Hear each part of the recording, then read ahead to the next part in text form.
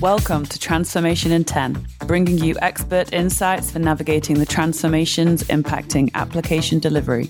This podcast is presented by Tricentis and brought to life by our special guests across the quality, DevOps, cloud, and business worlds. Hello, listeners. This is the second part of my conversation with Torsten Welp, software quality architect at Mobilia. We talk about the plus points of microservices and how to approach your digital transformations with the right mindset. Enjoy. Something else which feeds into being agile, and you've mentioned already, is that all of your services are based off of microservices. So you're very mature in terms of your cloud journey. I'd love to hear some of the benefits of that approach. So, faster, more cost-effective release cycles, for example. Yeah, if you'd like to share that, that would be awesome. Yeah. First of all, I have to explain what are microservices. Yes, please. Microservices are small software units in an overall application. That's the reason why they are microservices. And they can be developed and released independent from other units. So you have to be upgrade and downgradable when you deploy it, that it is still working independent from other versions. So that's the benefit, is that feature teams can develop their microservices in their responsibility independent from other feature teams. So you get more speed in the agile development process because the communication is reduced. You don't have to make any release plans. You don't need release management. You can really live this agile release on demand. On demand means I want to deploy in 10 minutes, so I deploy in 10 minutes because I'm ready. And it has the advantage when you deploy a microservice in production and afterwards you have an undetected error, then the root cause analysis is much more simple because you develop little changes into production and not a monolith application. So to identify this error is much easier because normally you know what you have changed and it's monitored in this area.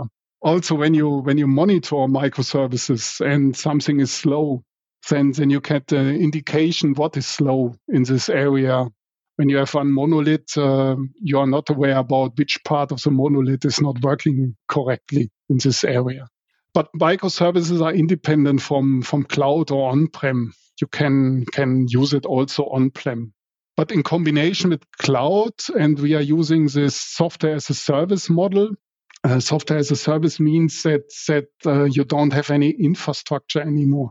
You take this microservice and with infrastructure as code, you define which RAM, disk space, and CPU the microservice is using. And you don't have to set up a Linux machine, a Windows machine. That is all gone. And so you get more flexibility and scalability for your IT applications. Yeah, I was going to say that move from the monolithic applications to microservices, it's going to improve the scalability. And it's really great to hear that you can better isolate kind of bugs and faults, leading to, I guess, more resilient applications in the end. And it's quite an empowering thing for your teams to have, that they're not as dependent on other teams in order to keep up those fast release cycles and keep up with that speed of innovation. And thank you for elaborating on microservices and providing that definition. We don't want to assume that everyone is aware. I'm always keen to learn about these things, especially those in the field working with them every day. So thank you for that run through as well. You're welcome. Obviously, you're at the kind of edge of innovation and being agile. So I'm sure there's lots on the table, lots of initiatives. Of course, with being agile, you don't always know what's around the corner in a few months' time.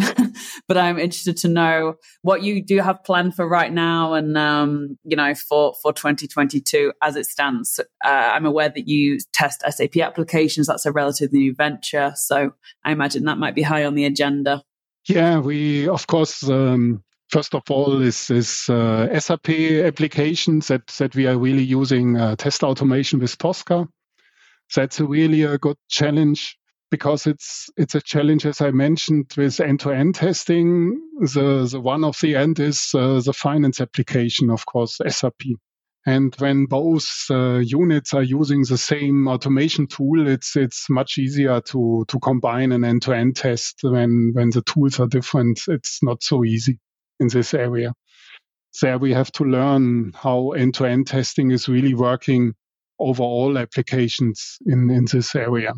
Then, of course, we will work on the continuous testing framework to implement the rules, and that always needs time, of course. And other things are a better tool integration for test planning, for combine observability data with test automation. Observability is the monitoring of the software in production with several things, and how the application is used in production is important for the test planning and the test scope within 1 hour, because you have 1 hour time to deliver the test results. Yeah. So it sounds like you're covering a lot of bases, right? From the framework that you're building your applications on through to, testing it, as you say, with the test automation with Tosca for your SAP.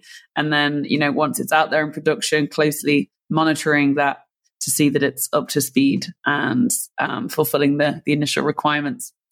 So this is a question that we ask all of our guests, and the variety of answers always surprises me.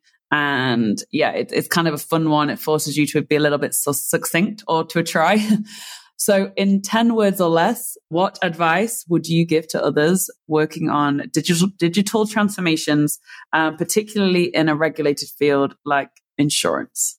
Yeah, that's not so. There are a lot of things. For me, it is digital transformation change the company culture. So be patient and establish a learning mindset with a positive error culture. That's my advice. Brilliant. Yeah, because it is I remember speaking with Adam Arakilian. He's out there in Dell. And his DevOps kind of mindset is also related to that. He kind of sees it as a philosophy almost.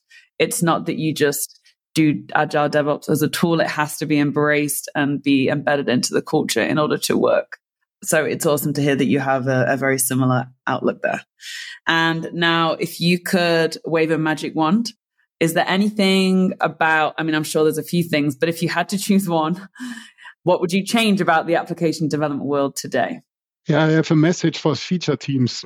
Sometimes I think the shift left is too left, too independent. So feature teams, be aware networking is also a must, and not only working independent. Yeah. Yeah. Shift left, but not so far left that you're not talking to anybody. Yeah. I like that. Yeah, you got to strike that balance. Absolutely. Yeah. Well, thank you, Torsten. I wouldn't have expected this was your first podcast. It's been a real pleasure. And yeah, it's awesome always to hear the latest and greatest at Mobilia and to get your top tips for our listeners. It is really great to partner with you, to support your continuous testing and agile journey. And I'm on the edge of my seat to see how 2022 pans out for you and your teams. And hopefully we can catch up in person soon, either here on the podcast, or ideally in person. Let's see. But in the meantime, wishing you well, and thank you for joining us today. Yeah, thank you, Emma. It was really a pleasure, and I like it to share experience and get experience from other people. So I'm really a fan from this podcast.